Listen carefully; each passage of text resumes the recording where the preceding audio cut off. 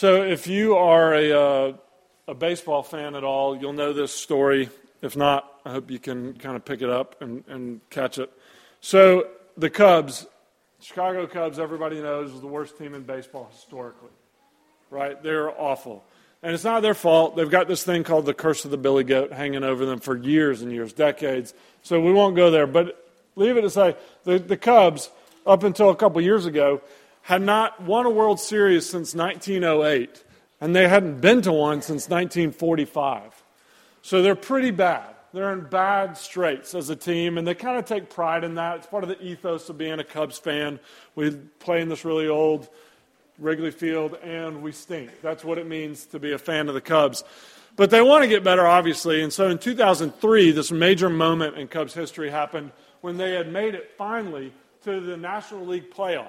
And they were playing the Marlins, team in Florida. And if they won that series, it's a best-of-7 series, they would go to the World Series. Well, they were up 3-2 on the Marlins in this series, so they only had to win one more game. They're playing at Wrigley. It's the 8th inning. They're up 3-0. So they're only 5 outs away. There's one out. There's only 5 outs away from going to the World Series. It's huge, big time. Marlins are at bat. 1 out, 1 man on. The batter pops the ball up. It's going out of bounds, going just a little bit out of bounds, but kind of in the stands. And so the outfielder runs. Looks like it's going to be a pretty routine snag. He's going to catch the ball, and the batter will be out. But as he leans just a little bit into the fans, one of the fans on the front row who's watching the ball the whole time doesn't see the player coming, and he reaches up at the same time, deflects the ball. The outfielder misses it, doesn't get the batter out. That batter goes on to walk to first base. The next batter gets a double. And the Marlins go on to score 8 runs that inning and win the game, tie the series 3-3. The next game they win and knock the Cubs out. Marlins go to the World Series. What happened immediately following that was that this guy, Steve Bartman, becomes absolute pariah to Cubs Nation. They hate this guy. So immediately following, like the outfielder yells at him, like right in his face, yells at this fan. And then as the game keeps unfolding, the hatred keeps building because this was seen as like the first domino that kept the Cubs out of the World Series. And so not long after that, this guy Steve Bartman has to be escorted out of the stadium while people throw stuff at him, drinks and trash and everything. He gets out of the stadium, he goes home, almost immediately somebody posts his name and his address online.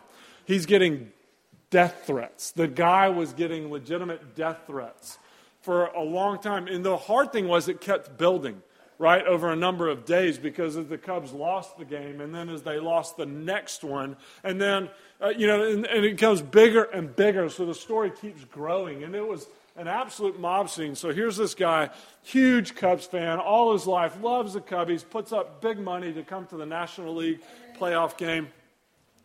And now he's completely on the outside, completely put out. He can never go back to Wrigley, ever, ever, ever. And he can barely show his face around town. I talked to Emily Brown, grabbed me after the last service. She and Chapman used to live in Chicago, and they were there during this time. And Chapman Brown was at that game. They're members of our congregation. And he said it was like a mob scene. And they said all of Chicago absolutely despised this guy. He never spoke he never gave interviews. He was offered all these endorsement deals and stuff. He said no to everything. And he had to completely pull himself out of the public eye.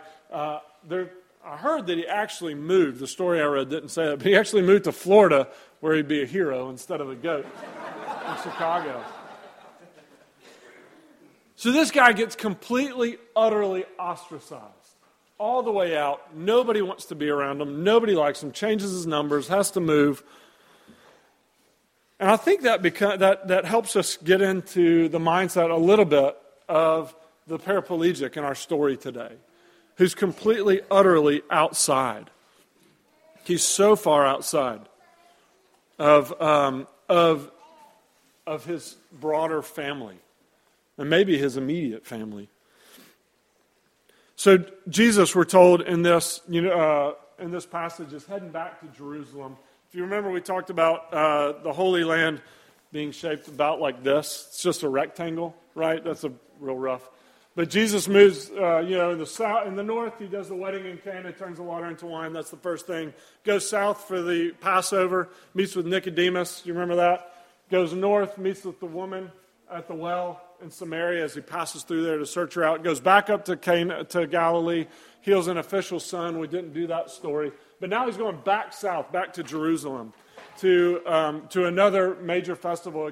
A Jewish man was expected to make the pilgrimage to Jerusalem 3 times in a year for the 3 major festivals. We're not told which one it is, but he's heading back. He's in Jerusalem. That's where Jesus is at this point. So he is heading back. I do want to say that Jesus' actions in this occur on the Sabbath. And actually, this story kicks off this whole chunk of the book of John about Jesus' deity, especially in regards to his actions on the Sabbath. We're not going to focus on the Sabbath part of this today, but it seems clear. We don't really know exactly, but it seems clear Jesus had a big problem with Sabbath practice at the time. But we're going to focus more on the interaction with this man. So, Jesus arrives in the holy city on a holy festival, and he's come all the way from Galilee to be there. So where's the first place he goes in this holy city for a holy festival? Not the temple, right? You would expect Jesus to go to the temple, to where people are gathering, to where things are happening. But he goes to this place called the Pool of Bethesda. He goes to the place where all the messed up people are hanging out. It's a writhing sea of broken humanity at this pool. That's where Jesus goes. We see him going out of his way again, or at least making his way directly to someone who's outcast, just like the woman at the well. He pursues this man. He pursues this guy. And he looks at him, and as he speaks to him, the man says, "Sir, I have no one.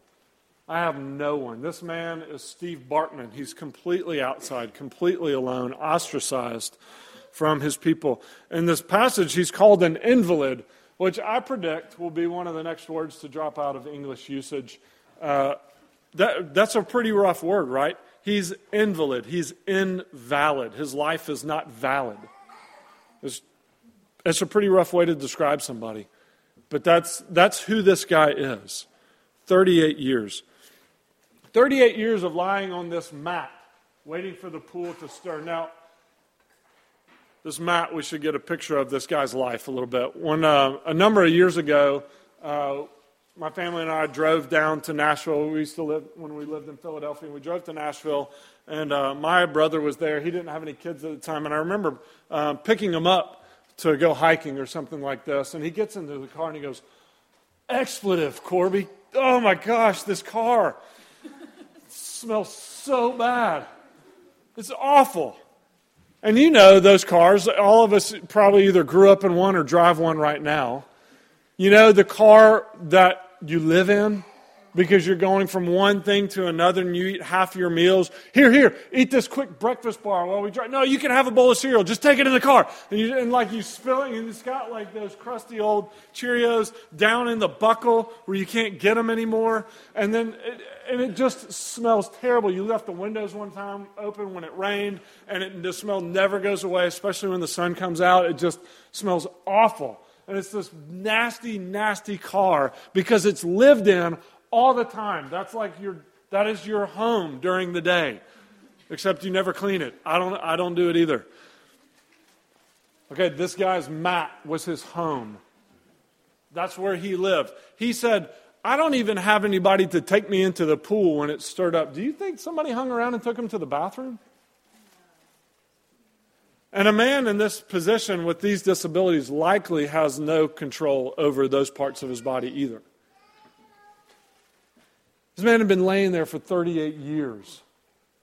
It is no wonder no one wanted to be around him. It is no wonder at all.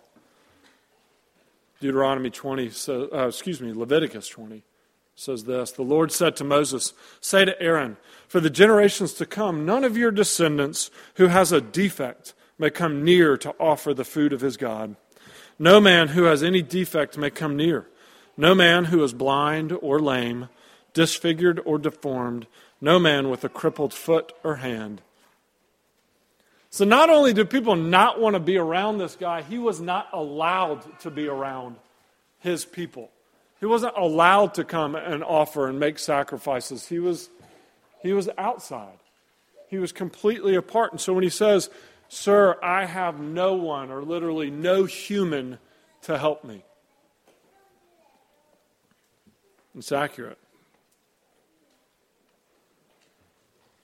But here's part of his problem. The man is looking for wholeness. He's looking for healing in this really shoddy place.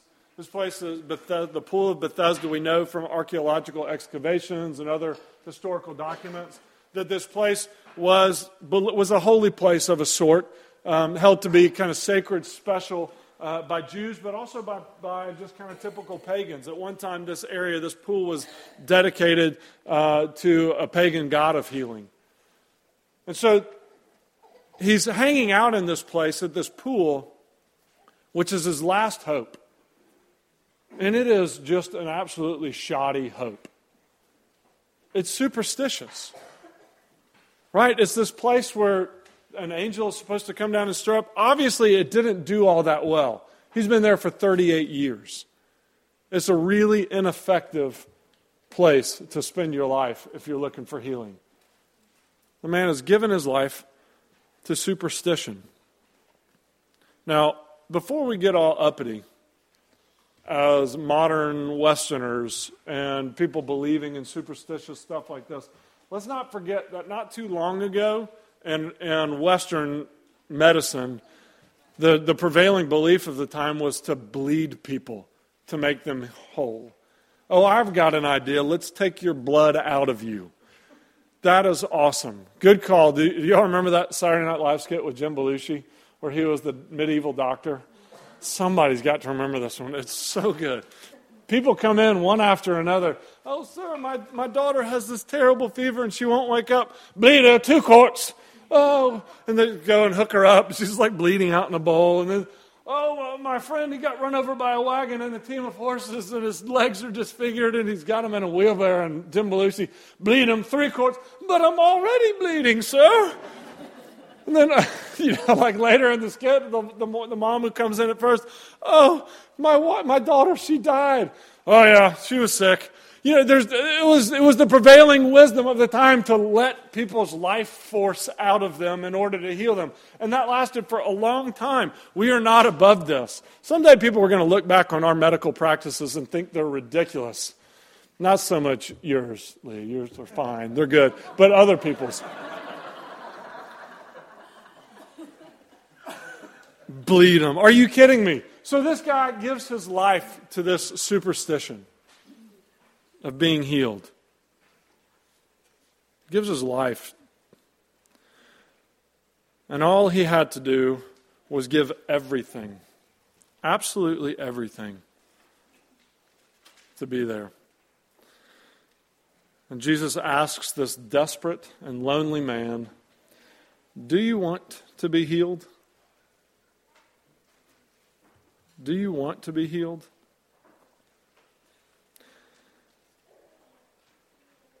You and I sit at those same types of waters, those same powerless places of healing, those same superstitions. You and I give our entire lives to find healing. And something that's not delivering. So I think we can ask ourselves, what's my pool and what's my mat? What's my pool and what's my mat? Where am I looking for healing, and where in my life is that showing up? Where is that mess coming clear? So what's your pool? Maybe it's getting the right relationship. Maybe if you had that romantic relationship or that person that you always wanted who understood you and affirmed you and knew you. And maybe you're giving your whole life to that. And that's where you're going to find healing. Maybe it's so you can get your kids into college so they can go and get the right job. My kids' success is the pool of healing that I'm giving my life to. or getting the right education so you can get the right career, or advancement in a career so you can have power and wealth and security. What's your pool that you are laying beside, that you are giving your entire life to? What's your mat? Where's the place in your life where things are getting filthy? Maybe it is your car. Maybe you're so devoted to driving your kids back and forth and here and there, and you're eating junk in the car and it's getting smeared everywhere. And if your car is that filthy, that might be a tip-off. You're spending too much time in it. Maybe your car is your mat. It's the place where God's knocking and saying, get up, wake up. Maybe your marriage is your mat because you're giving so much to your work. And it's in shambles. Maybe your finances are. Have you taken out ridiculous loans you can never pay back because you think you can get an education that will get you wholeness and get you exactly what you want? Maybe you're taking out loans or racking up debt just to stay up in the game, to get the comforts you think you deserve.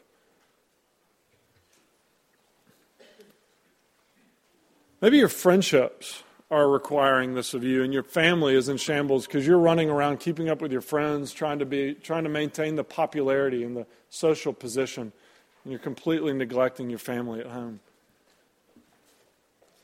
What's your mat? What pool are you lying beside? What pool are you giving your life to be whole and healed? How would you answer if Jesus asked you, do you want to be healed? I love the irony that this pool is called Bethesda, and Jesus meets this man at a pool called the House of Grace. He meets him at a pool called the House of Grace. And this man is healed not by an angel coming down, but by the very Son of God coming down and taking action on his behalf. This Son of God took on flesh, and he healed not by the man's commitment to be there, to be present, to stay no matter what it costs, but by Jesus' commitment to bring life and wholeness to this world that he loves. And one day, Jesus would give not just a life of waiting, but his entire life on the cross to bring forgiveness and wholeness to his people. Jesus is a legitimate version of what Bethesda was supposed to be. He just upstaged Bethesda. You know what it cost this guy? This guy had just had 38 years been lying there, given his life to this false hope, to this superstition. Jesus enters the scene. Do you know what it cost the guy to get the healing he'd always been looking for from Jesus? This is an easy one. Nothing. Nothing at all. This is great. When people ask him later who healed him, what does he say? I don't know.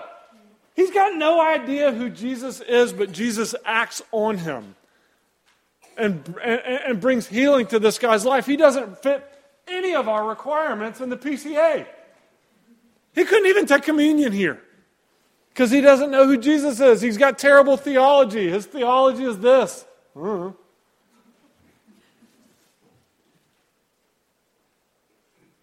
If you think for a minute that you can stop Jesus from working on you, you're dead wrong.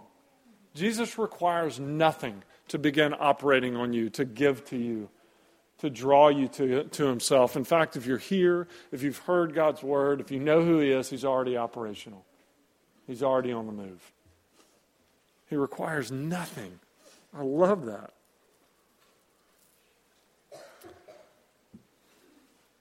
In our house, we like this show called Miraculous.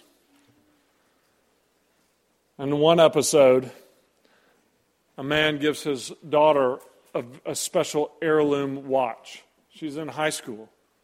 Do you think this was a good idea? No. He gives her this heirloom, and she takes it out and immediately brings it to a rollerblading race, as the kids are doing these days. And it gets destroyed. That father was reckless with his goods, and Jesus likewise is absolutely reckless in his generosity. Who did he just give this to? Jesus has, in bodily form, walking the earth, a limited number of people he can do this for, and he chooses this guy? This guy? Who doesn't know who he is? We're told about Nicodemus eventually comes around, if you read the whole book of John. He's a powerful leader. That's a good choice right there. The woman at the well goes and brings the entire village with her. The guy right before this, the official whose son he's healed, his whole family comes into belief in Christ. But this guy is outcast. Nobody would listen to him if he spoke anyways. This is a terrible investment. But Jesus is recklessly generous. He doesn't require anything. And just in case we thought it ended here, just in case we're tempted to think that Jesus can do a few good things because he was on the earth at one time, he says this to the man. In our translation, he says, get up, take your mat, and walk. That word, get up, is the same word the New Testament often uses for resurrect. Be resurrected. Take up your mat and walk. And Jesus is foreshadowing. He's using this word to foreshadow what's going to happen with him. That he is going to be resurrected, and his power doesn't come from taking one power in this world and playing it off against another one, like we take medication to combat sicknesses. That's one power in this world combating another power in this world. Jesus' power comes from outside the world, from outside of creation. It's resurrection power, and it's limitless. And it's boundless. And it doesn't have any requirements on you. That's the kind of power that he brings to this man who doesn't deserve it, in my mind, in our minds. And that's the kind of power he is operating on you with today.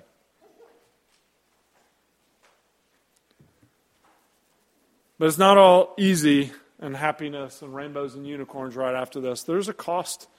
There's a cost to being whole. So this man, I love this, the man, you may be interested to know, is like Steve Bartman. So Steve Bartman, outcast from the Cubs. But in 2016, the Cubbies win the World Series. They go all the way, they win it, they break the curse of the Billy Goat, which we're all relieved to know. And the organization of the Cubs, they had tried earlier times, but they reach out to Steve Bartman, this organization that had been hurt and had, at great cost to themselves, endured the injury of Steve Bartman foisted upon them in his interference. They offered to wipe the slate clean, and they say, we'd like to give you a World Series ring, an official World Series ring. We'll just put this whole thing behind you. So they offer it to Steve Bartman. He does take it. Where should he go first? Where should Steve Bartman go immediately after receiving this ring? To Wrigley Field, right? The place where the family gathers. He's in the inside now. He was outside, and now he's been brought in, and he should go where they hang out. He should go where the family goes, and that's what this crippled man does. He gets healed, and he goes right to the temple. But the Jews stop him along the way. I love this, and they say, the Jews stop him, and they say, hey, you can't carry that mat. It's the Sabbath. And the guy says, the guy who healed me, he told me to carry it. And I love that they ask this. First of all, I love it. He doesn't even know who Jesus is. That's crazy. But they say, the obvious question is, oh, you just got healed, and then the guy gave you command. The obvious question is, who healed you? Who did this miraculous thing, and now you're not sitting in this nasty mat waiting by the pool anymore? Who did that? That's the obvious question, but they ask instead, who commanded you? Who told you about that rule? Who broke those rules? We don't have time to get into that, but Lord, preserve me from being a man like that. Not who healed you, but who commanded you. So Jesus then again sought him out once at the pool of brokenness, the pool of Bethesda. So he seeks him out again. Jesus comes and finds this man in the temple. And he gives him a word that doesn't seem all that happy to me. He says, look, you're well again. Stop sinning or something worse may happen to you. That's kind of tough, right? But let's just acknowledge, Jesus thinks that something worse could happen to this guy, worse than lying by a pool for 38 years with no use of his limbs. Jesus thinks something worse could happen to this guy. He's warning him about the consequences of his sin, both now and eternally. It's a kind warning, but I love what comes first. Look, you are healed. The grace comes first. The free gift comes first, and then the command. The gift comes first, like it does for all of us. The gift comes first.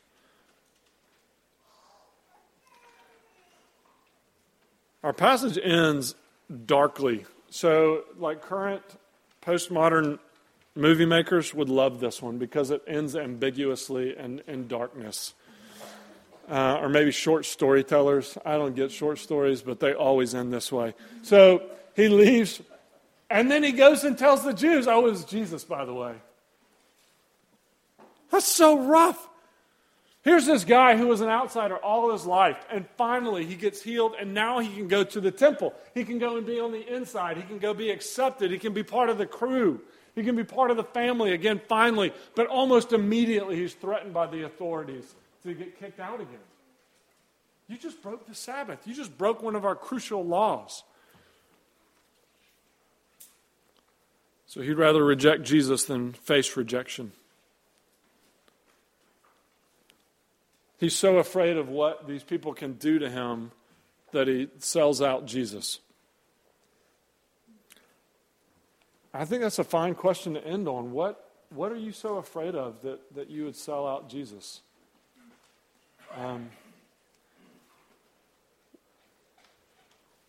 Where is the line for you? That line is going to be in exact keeping with the depth of your rescue. Right?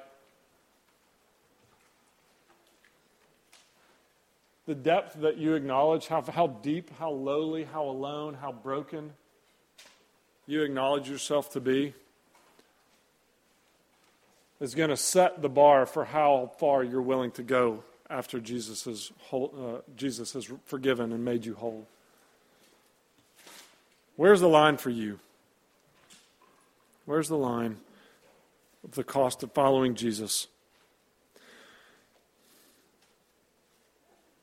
Will you follow him even though it's going to cost rejection, even though resurrection is going to be a costly thing in your life? I hope you will. Amen.